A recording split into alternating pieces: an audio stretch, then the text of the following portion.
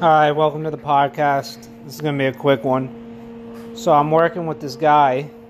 I won't name any names. But, we get a 15-minute break. He comes back about a half hour later, and everybody's asking him, where are you? What's going on? Everybody's, all over him, like, what are you doing? Like, he comes back, you know what he says? I can't help how long the line is at Dunkin Donuts.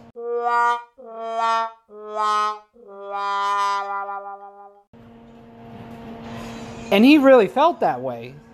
Like, as you try to say that at any other job, you'd be fired fucking immediately.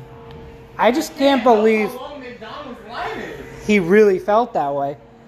Now here's Kydell. What are you saying? You can't help how long McDonald's line is. Yeah, and Kydell's saying he can't help how long the line is at McDonald's when he goes. But it's just, he really felt like it wasn't his fault that he was late. Oh, and on top of it, you're not supposed to leave on a 15-minute break.